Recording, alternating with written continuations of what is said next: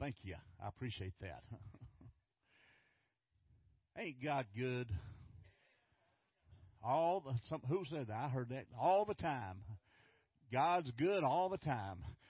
If you're visiting with us this morning, we're glad you're here. We hope you just kick back and enjoy us. Now, I made the mistake years ago. My youngest son was in a church service, and I said to all the visitors, just make yourself at home, kick off your shoes and relax. And I looked over, and he was stretched on the front row with no shoes on, and I thought, I better not say that anymore. But anyway, I reminded him of it every time I see him, so just for your information. Do what?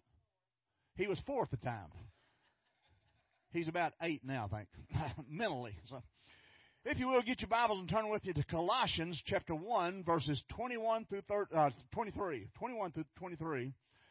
Now, this passage of the Scripture today comes from a little verse that used to be around. I guess it's still around for that matter. But I'm not what I used to be. I'm not what I hope to be. I'm not even what I want to be. And I'm certainly not what I ought to be, but thank God I'm not what I used to be. This is in Paul's letter to the Colossians. In fact, it comes from a city called Colossae. But let me ask you first, before we get started on that part, how many of you use computers? If you use a computer, raise your hand. Just about everybody in the room. Aren't they wonderful instruments? When we first started using computers, we were told by the people that sell computers that they would save us time and paper. You won't even imagine how much. That was a lie right out of hell. I mean, there's nothing. I use more paper now than I used to use. But studies have shown that young people now spend more time in front of a computer screen than they do a television. Television is boring because it isn't interactive. Well, I guess you can put your computer on and make it that way, but if you don't know how to hook it up, you can't. And Judy doesn't, so we don't have one that way. But it's play like video games and so forth. And although most of our files are electronic, computers have only multiplied the stacks of paper that we print out. It's amazing how much paper you waste now using computers that they said would save us paper. But computer technology is pretty amazing if you really think about it, especially since there are no more, more and more of wireless networks. The time may come in the future, probably not while I'm here, but just it may come in the future. In fact, I think they have it already, where that you come to worship and you bring your laptop, and I could stand up here and just punch a button and send something to your computer, your laptop, and you can read everything I'm saying, verses or whatever it may be. Now, don't expect that soon because I'm not computer technology. I still write most of what I do anyway. But it's actually, we have that technology today. A lot of people use it. In the larger churches, they'll have that technology where they can just put it up on the screens from the pulpit. All he's got to do is hit a button or two, and there it pops up. I tried that one time, and the wrong thing popped up. Nothing bad. It just wasn't what I wanted. And I panicked, so I'm not using them anymore. But how many of you have ever been frustrated working on a computer? Probably 100% of us, if you've used one at all. Computers get what is commonly known a computer virus. That sounds bad in itself. But today I want to talk to you about something more important than dealing with a computer virus. I want to share with you about what to do when your life is infected by a deadly mental and moral virus. And every one of us have that virus in our body. All of us need to hear this because we have all had some bad software installed in our souls. We all have that desire to do things that we shouldn't do, if you will.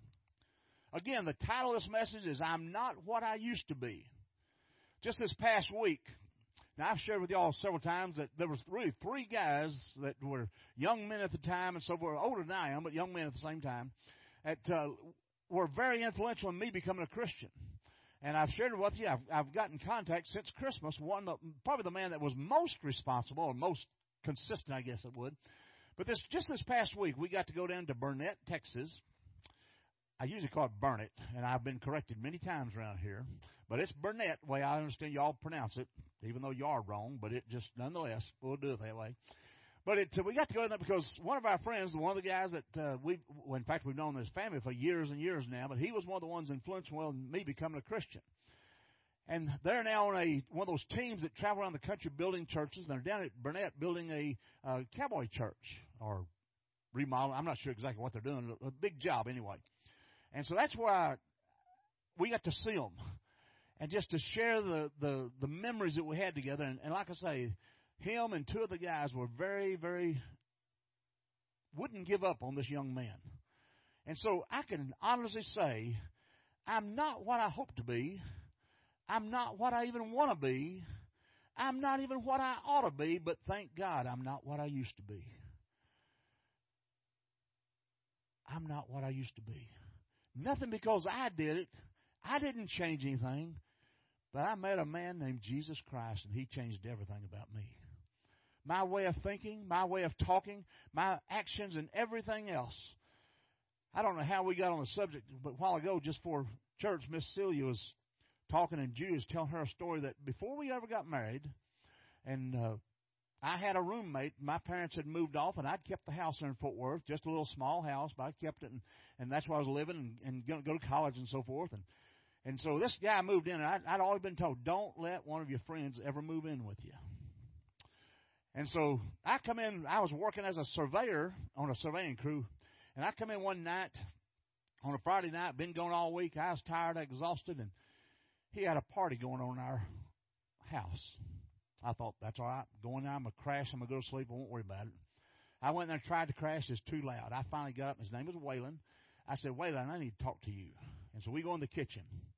Now, I don't know why I'm even telling you this. I probably shouldn't, but we was sitting there, and the argument was getting a little bit hot because I wanted some peace and quiet. I said, you need to get these people out of here. I'm tired. I'm ready to go to bed.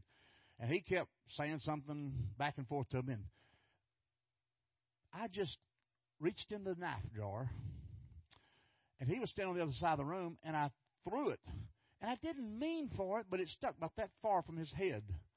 The next morning, he moved out pretty quickly. But that's just sort of the personality I had. I would get the least little thing would light my fuse, and I'd blow up. Now, thank God I didn't hit him with it. I probably wouldn't be standing here today if I had of. But I look back at so many areas of my life and think, thank God I'm not what I used to be. Thank God He's changed me totally. That doesn't mean I don't lose my temper every once in a while, so just remember that. But anyway, this is the ideal that Paul expressed when he wrote this letter to the church, to the Christians, 2,000 years ago in Colossae. Colossians chapter 1, verse 21 and 20 through 23. Would you stand with me as we read these words together? Colossians chapter 1, verses 21 through 23. And you, who once were alienated and enemies in your mind by wicked works, yet now He has reconciled in the body of His flesh through death to present you holy and blameless and above reproach in His sight. If indeed you continue in the faith, grounded and steadfast, and are not moved away from the hope of the gospel, which you heard, which was preached to every creature under heaven, of which I, Paul, became a minister. Let's go to the Lord in prayer. Dear God, we thank you, Lord, for this day you've given us here. We thank you for each person that's in this room. And Lord, we know that you brought us here for a reason. And Lord, that reason is that we may draw closer to you before we leave this building. Lord, our prayer is don't let these doors shut until every single person in there had an opportunity, at least, to come to know the true Savior. Lord, there may be some here that do not know Him. There may be some here that just drifted away, have got away. They're Christians, but they just got off the path.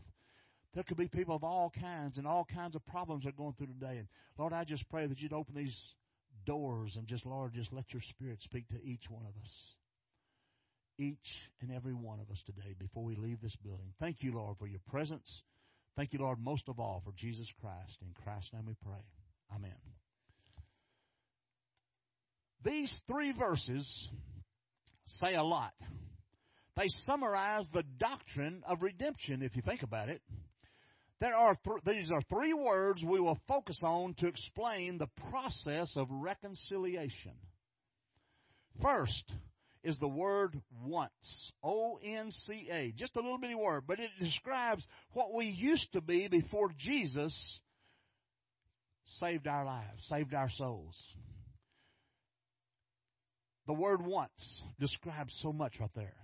The second word is now, N-O-W, describes the difference Jesus has made in our lives, our reconciliation. And finally, the word if, just the little bitty word if, explains how we can find positive proof we have been redeemed. There's a lot of people that call themselves Christians today, and you ask them, how do you know you're saved? And they cannot answer that question. Folks, let me make it very plain from the start. Going to church does not make you a Christian. Serving the church doesn't make you a Christian. Teaching a Sunday school class doesn't make you a Christian. Reading your Bible doesn't necessarily make you a Christian. You've got to have a personal relationship with Jesus Christ to become a Christian. There is no other way. Jesus says, I am the only way. Not one of the ways. We like to think there's many ways to God. In fact, we hear our celebrities talk quite often about, well, it's just not, that's too narrow-minded. There's many ways to reach God. Well, travel that road and see where it leads you, because it isn't going to God. The final word is if. It explains how we can find positive proof that we have been redeemed. That's something we all need to know. We all need to see that, hey, this is where I'm at. This is what happened in my life. This is when it changed in all of these things. So let's look at some areas of this. Number one, our past. Alienation from God. The Bible just told us that one time we were alienated. We were enemies of God. We were alienated away from God. Verse 21 says, and you who once were alienated and enemies in your mind. We didn't even know we were enemies of God. If you'd ask the average person on the street, do you hate God? Most of them say, no, I don't hate God. And that was our situation. Before each of us came to Christ, we weren't just neutral about God. We were considered enemies of God, according to the Bible we just read. There was a chasm separating us from God. On one side of the chasm was a holy God that we just sang about just a few moments ago. And we stood on the other side, a great chasm. We could not go across that. There is no way we could reach across it. We were totally isolated as far as God's considered. We could not reach Him. He could reach to us, but the time had not yet come. Totally isolated and alienated from the source of life-giving power. Why are we alienated? Because of our evil behavior. You say, wait a minute, I'm not too evil of a person. Our evil thinking and behavior separated us from God. Our thinking. We were sinners in our thinking. Many of us still are sometimes. We have thoughts that are against God, if you will. They separated us from God. We were alienated again from God. We are all born with a sin problem. Have you ever noticed that you don't have to teach a little baby to, even a child as it begins to grow, you don't have to teach them to do bad things. They just automatically pick it up. I mean, it's born in them. It just comes natural. And it did for each one of us too, because that's our nature. We had a sin nature. We wanted to rebel. If I didn't get my pudding when I wanted it, then I'm going to throw it on the floor. Hopefully you adults don't do that, but that's how a child acts. But we were sinners when we were born. We were born into it. Let me ask you this. How many of you have ever told a lie? Raise your hand. And the ones of you didn't, just lied. So now you're with us. So, how many lies does it take to make you a liar? One. We aren't liars because we lie. We're liars because we are liars. You can never become a Christian until you're willing to admit you are a sinner separated from God. I don't care how many good things you do. Well, I help my neighbor across the street. I help the little lady across the street at the corner. I do all these good things. You know what that's going to get you? Nothing. It won't get you anything. Sometimes we choose to do the things that we know are not right. For instance, there are times when I'm traveling down the highway, maybe let's just say going to Temple, Texas. I seem to go over there quite often. Going down the road, Temple, Texas, and I look down my clock, I'm running a little bit late. And so I hit the gas pedal.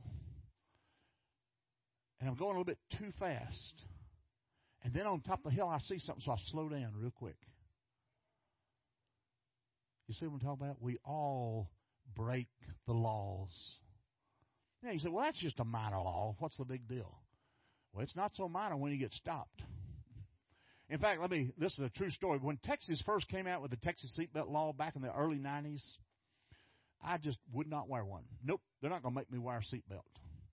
I went on for almost 10 years not ever wearing a seatbelt. Just bullheaded. Judy taught me well. But for about 10 years, I didn't wear one. I would not wear it. One day, we were living in Bonham, Texas this time, and I was going to Sherman. I was coming back, in fact, and looked in my rearview mirror, and here's a highway patrol flashing lights. He pulls up beside me and says, is there a reason you're not wearing your seatbelt? Of course, I really forgot to put it on. That didn't work. Gives me a ticket. It's about $85, if I remember right. I thought, that's pretty expensive, but hey, 10 years, that's $8 a year. What's the big deal? The next week, the same highway patrolman stopped me again for the same offense. I did not know that if you get a ticket within a certain period of time, it doubles. I paid over $250 for a ticket. That got my attention that time. I started wearing my seatbelt. Sometimes I still do. No, I do all the time now, as best I can. But anyway, that's the way we are. That's the way we think. Well, for you to break a law is wrong, but for me to do it just speeding a little. I was going to a meeting or something. I mean, that's important. And that's how I justified it in my mind. And I thought, that's a lie. You didn't have to speed. You could have left 5 minutes earlier or whatever the situation was. In the same way, I'm guilty before God. He set His moral limits and rules, and I've broken them one after another. And so have you. But when it comes to paying the penalty, I don't have to pay the fine with God. It's more than I could ever afford. It's more than I could ever work for. It's more than I could ever do. God's requirement for sin is a sinless atonement. I didn't qualify for that. I was not sinless. How could He use me as a sinless atonement? And as we'll see in the next point, Jesus Christ is the only one who could pay that penalty for me. Now, it'd been nice if that highway patrolman says, well, tell you what, you look like a pretty good guy. I'm going to pay your penalty for you. But that didn't happen. I had to pay it. The second point we see, our present reconciliation with God. Look at verse 22. It describes our current standing before God. In reconciling with God, Jesus fixed our sin problem. Just like when you work with computers, you're going to run into frustration sooner or later. Just within it's been about 10 years ago now, I started back about, 10 or 12 years ago, I started writing devotions. No reason, just because I may be reading the Bible and get a thought and write it down and just write some notes on it and so forth, and just started doing that. At this time, we were living in Texarkana, and I had written probably about 250 of them at the time, and boy, I was trying to get as many I could. In fact, now I looked at my computer the other day, and I've got over 900 of them written. I don't know what I'm going to do with them, but just one day, just burn them, I guess. I don't know. But I enjoyed writing them. But I was on the computer one day, and I hit a button, and everything went away. I thought, you got to be kidding me. I started hitting every button I could to get it back. That just made it worse. Man, I thought, you got to be kidding me. I've lost it. It's in cyberspace. I'll never see it again. And I couldn't figure out what in the world. How am I going to do it? After I wrote one, I threw my notes away, so I can't go back and get my notes. I thought, man, I can't believe it. I worked this at the time 3 or 4 years. It just so happened that we were about to go on vacation, go out and see our youngest son in Lubbock, Texas at the time. And went out there, and I was telling my son about it. Now, he's one of these geeks, so he knows all about computers. But I said, he sort of laughed at me. He says, Dad, have you never heard of the System Restore? Well, yeah, sure, I've heard of that. What is that? I had no idea what that was. He said, let me see your computer. He pulled this thing up and says, anytime this happens, all you have to do is go to this place, hit one button, and set a date to what you want it restored to. Like in this case, it was like, I want to say 2 weeks before this. He said, put in that date, and then I'll hit the button. And there it was. It came back. It was back. I mean, I felt like I accomplished so much. Did you know that Jesus has a restore button for each one of us? Jesus has a restore button in your life. You say, well, you don't know what I've done. No, I don't, but I can tell you what I've done. And I was surprised he restored me. Jesus had a place in your life where he can go and say, I want to restore you and bring you back something new. Isn't that great? That ought to make a Baptist shout. I mean, we can be restored. Now let's watch how he does it. It describes our current situation, current standing before God in reconciling with God. Look at verse 22 of that passage we just read. In the body, his flesh, through death, to present you, watch what you're presented as, holy and blameless. That's God's restore point. He could push a button and restore you back, but that's not the way he does it. He chooses to let you start the restoration and bring you back to where God wants you. Again, we all have a system restore point. We can't operate it. We don't know where it is. But through Jesus Christ, he brings us back to a starting place. You say, how can he bring me back? You don't know what I've done in my life. No, I don't. But the God of the book that wrote this does. And he says, I'll restore you to a closeness with me. Remember, he just said we were enemies of God. And now he says, I'll restore you a place of fellowship and love and respect and growth. When I got to thinking about system restore points, it reminded me of salvation. Have you ever wished you could go back in time and undo some things you've done or some words you spoke or some actions you took or whatever it may be? We've all done those. If we asked for testimonies for that, we could be here for 24 hours at least. Because we've all been there and done things. There are places and times we all wish we could go back and undo. One of mine was throwing a knife at a young man years ago. I wished I could take that back, but I can't. I lost a friend over that. Could have lost his life, but that's another story. But we can't. But the good news is Jesus Christ isn't bound by time. And when he died on the cross, he was enacting a cosmic system restore for all of our sins. Every one of us. You say, I can look at Robert and I know that guy, man, he's had such a rough life, and man, he's done so many bad things. And God says, I can look at him and see nothing but holy. We all have things in our lives that we want to keep quiet. We want to hide. We regret things in our past. But did you catch the word that God used in that verse 22? He said, you will become holy. Now wait a minute, holy, that's set aside for God, isn't it?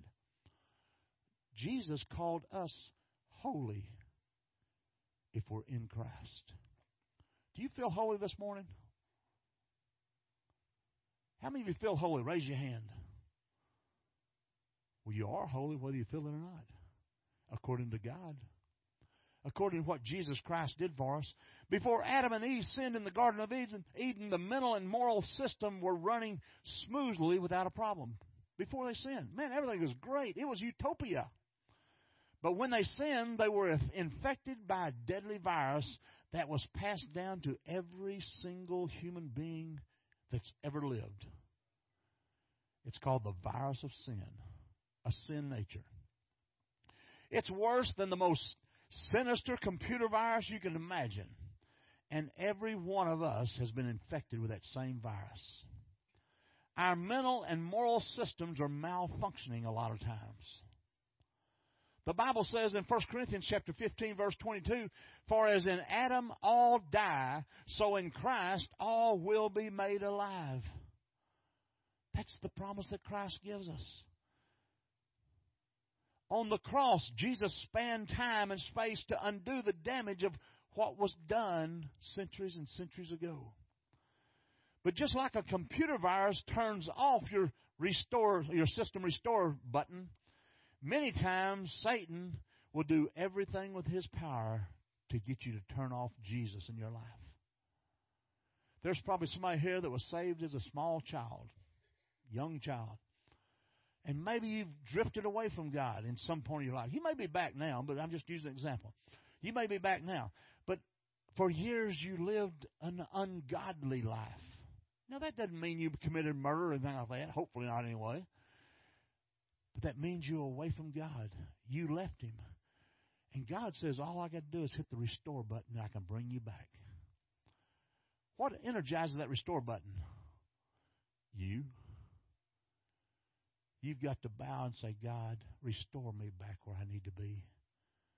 I've failed you so many times in my life. Restore you back. I know I'm a Christian. I know it without a doubt. Restore me back to what it used to be like. Yes, I've got away from church. I've got away from serving you. I've got away from prayer. I've got away from all the things I know to do. Restore me back to that position. Remember that Paul was writing this letter of Colossians to warn people of some heretics in the church. They were called Gnostics. And what they were teaching was that Jesus Christ was not really God. But Paul refutes this heresy, by making it very clear it was through the death of Christ's physical body that our redemption is secured. Now do you see the connection? Because of what Christ did on the cross on that Easter, you and I now can press that reset button and come back restored to God. He gave His life for each one of us. In fact, the Apostle Paul wrote the same thing in 1 Peter chapter 2, verse 24. He says, He Himself bore our sins in His body on the tree. I remember years ago, I don't remember, probably 15 years ago now, one of our Southern Baptist conventions was held in, I believe it was Dallas at the time. And one of the personalities on the program, was a man named Joe Theismann. How many of you remember Joe Theismann? Of course you do, guys. Most of the women don't remember him, but they don't remember a whole lot about him. But there's one thing about Joe Theismann that stands out that we all remember, especially if we watched it that night. They remember a Monday night football game in 1985 when he was sacked by a linebacker named Lawrence Taylor, and his legs snapped in a grotesque way on television. I mean, it was sickening. The scene was played dozens of times that night and many more times over the years. As Joe Theismann stood on that platform, by the way, Joe Theismann's a Christian. As Joe Theismann stood on that platform, here's what he said. You know, it's funny that when people talk to me today, they seldom mention that I threw 160 touchdowns, played in 2 Pro Bowls, won the Super Bowl. The thing that people remember and talk to me about is that injury that ended my career. And then he said this, I refuse to let my life and career be defined by one broken leg. Isn't that what we do a lot of times? Maybe we didn't break our leg, but we define ourselves by one sin we committed years ago. And we know that God's forgiven us. We don't forgive ourselves. And we live under that shadow of sin. Folks, we're holy. If you're a child of God, you are holy in God's eyes. You may not be to yourself, but you are in God's eyes. Because what God sees is one of these days you're going to stand before Him and you'll be draped in that white, clean robe. And God will say, here's one of mine. You are holy. Get that in our minds. Yes, we do commit sins, absolutely. But as we grow in age and maturity as Christians, we ought to have fewer and fewer sins in our lives. But we'll always have it there. When I heard that, I thought about the Bible describes Satan as the accuser of the brethren. And that's exactly what Satan does. You leave this building this morning, and you walk out there and you'd be thinking about those good thoughts about, oh, that song was beautiful, this was so good, and I enjoyed this and that and so forth. And Satan's going to try to get your mind off of it. You watch and see. As fast as you leave this building, he may be doing it right now. He may tell you right now, oh, don't pay attention. You got to go to the lake this afternoon. That's more important. Think about that. That's exactly what Satan's doing. He's trying to encourage you, turn the other way. Get out of it. You're no good. You're dirty, rotten. You're just a sinner. You know you can't do any better. But in contrast to that, the Bible says when Jesus reconciled us to God, our sinful status is changed. We're no longer defined by our mistakes. We're now seen in the light of verse 22 that we just read. That's what we're in the light of. We belong to God now. It says that we become holy in God's sight. God doesn't look at me and see all the things I used to do. He looks at me and sees what I am now. And yes, there's still flaws, but He sees what we are. The Bible says even our good deeds are like filthy rags in God's sight. But wait a minute, He just said we look holy. Because once you come to know Christ, it changes all that. But when Jesus presents us to God, we are clothed in His righteousness. His righteousness. I love the words of Edward Mote in the hymn, "My hope is built on nothing less than Jesus' blood and righteousness. I dare not trust the sweetest frame, but wholly lean on Jesus' name." The last stanza says, "When He shall come with trumpet sound, oh, may I then in Him be found, dressed in His righteousness alone, faultless to stand before the throne." Oh, some of those old songs are so beautiful, we don't even pay attention to them sometimes. We don't need to get rid of the old hymns. I like the new music too, don't misunderstand. But those old hymns sometimes have more Bible than what you get in preaching sometimes. The third and final thing. Continuation in God. Look at verse 23. Verse 23. If you continue in the faith, grounded and steadfast, and are not moved away from the hope of the gospel. Wow. Let me ask you this morning, how do you know without a shadow of a doubt that you are a child of God, that you're saved, that you've been born again, whatever term you want to use? How do you know that, really? Have you ever thought about it? It's all in the little word, if. You can be certain you have reconciled with God if, that verse says, if you continue in the faith. Now, what does that mean? If you ever get out of the faith and you've lost your salvation? No. But you lose your confidence. You lose your hope. And people go through that, Christian people, all the time, folks. There's a lot of folks that are Christians. Yes, they are.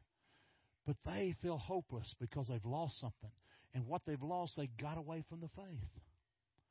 And I'm encouraging you today, don't get away from the faith. If you feel that way, come back to it.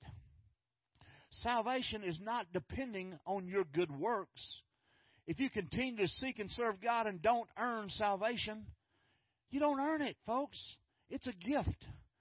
What are you doing is proving your salvation when you live in the faith. What does that mean? Well, if you're a child of God, you need to be in a church. I didn't say this church. You need to be in a church where you can be a part and serving in it and giving to it, singing in it, just whatever it may be. Playing instruments. There are numerous things. You're serving in a church. Maybe some of you are Sunday school teachers.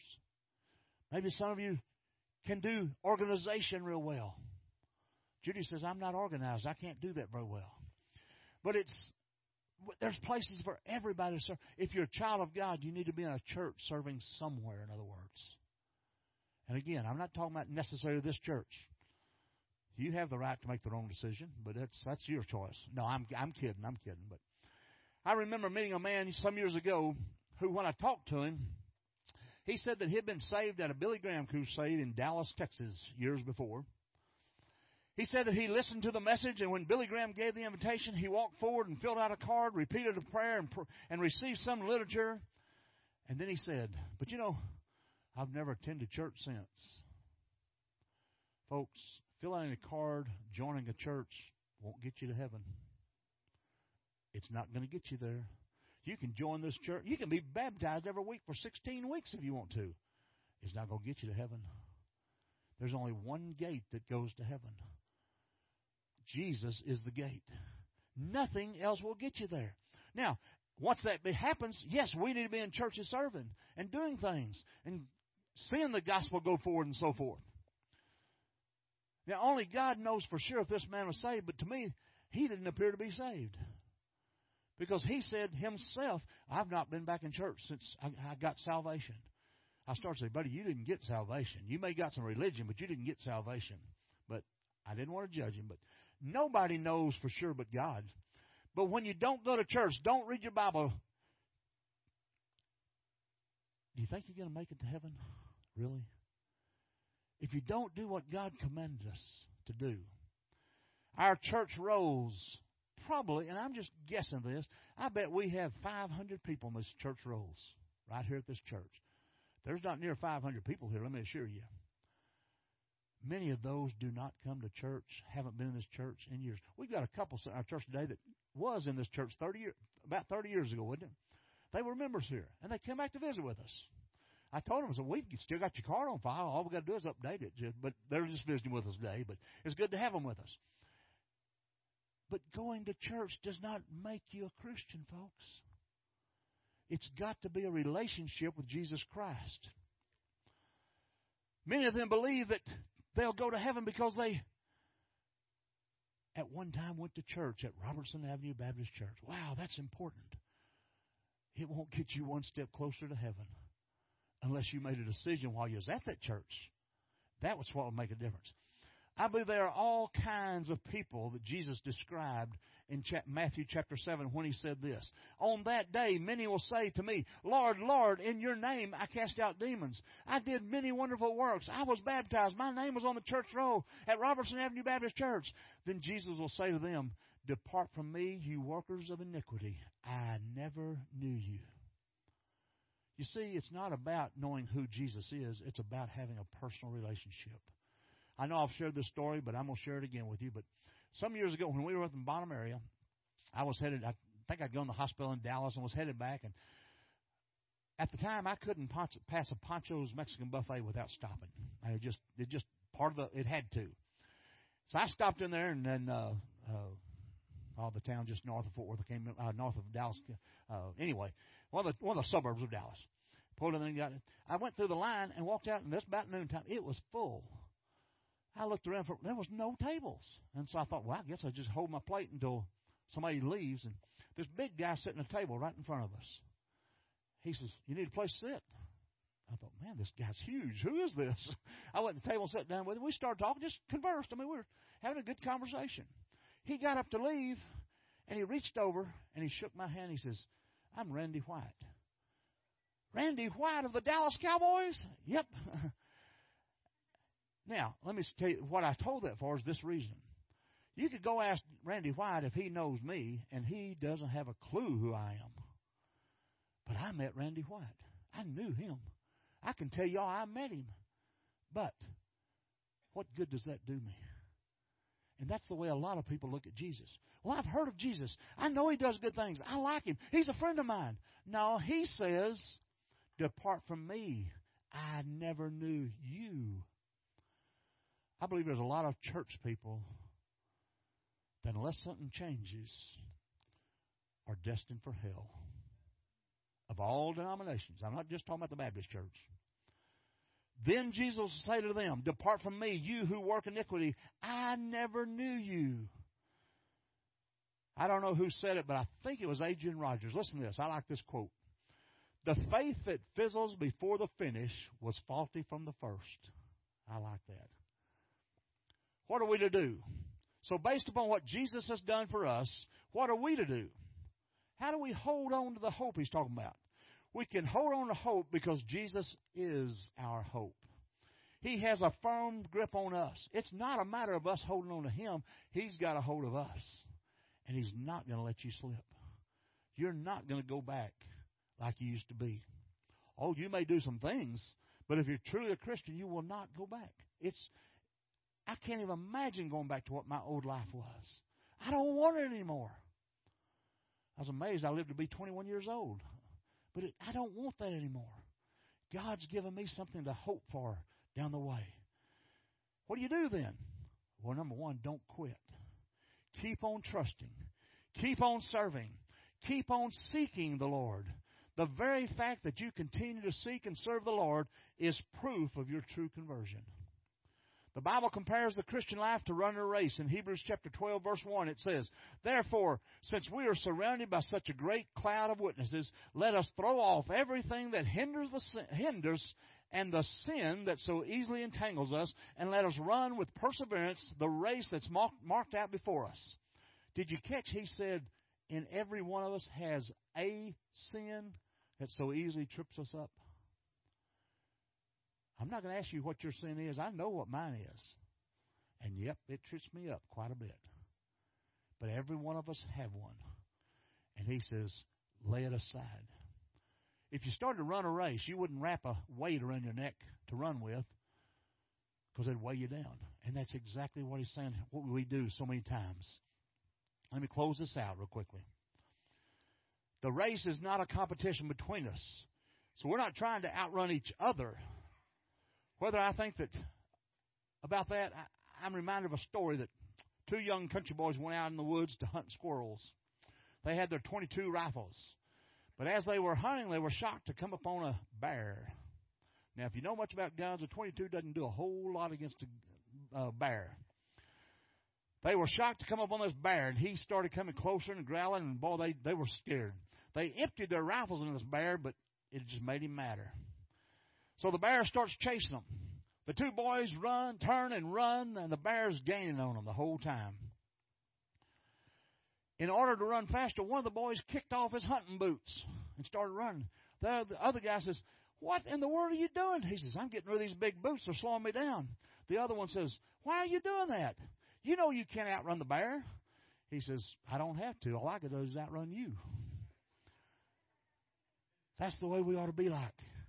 The only way to know for sure your salvation is real is when you finish the race.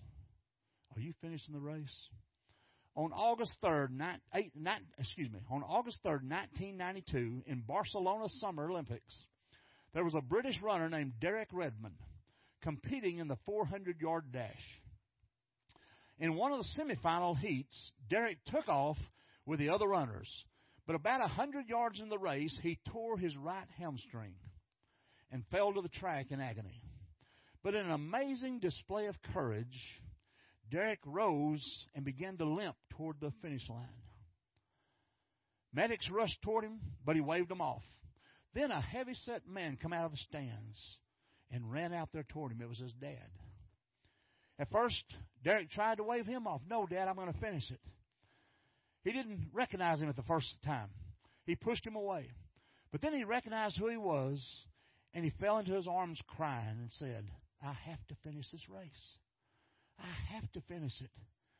As his dad took him into his arms, he said, we've started everything together. We're going to finish this race together.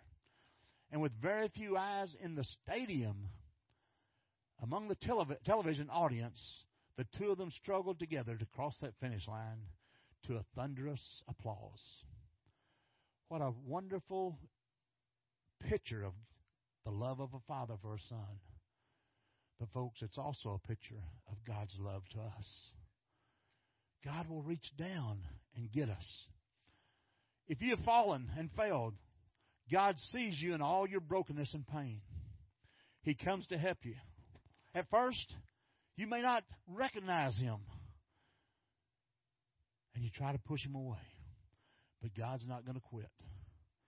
He has promised to carry you through tough experience of your life, and he will do that if you'll let him.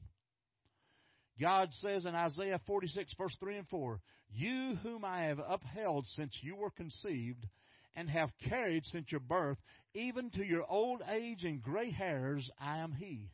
I am He who will sustain you. I have made you, and I will carry you." The message has been learning about our alienation from God, our reconciliation with God, but our continuation also of God. Christianity is more than just knowing the truth.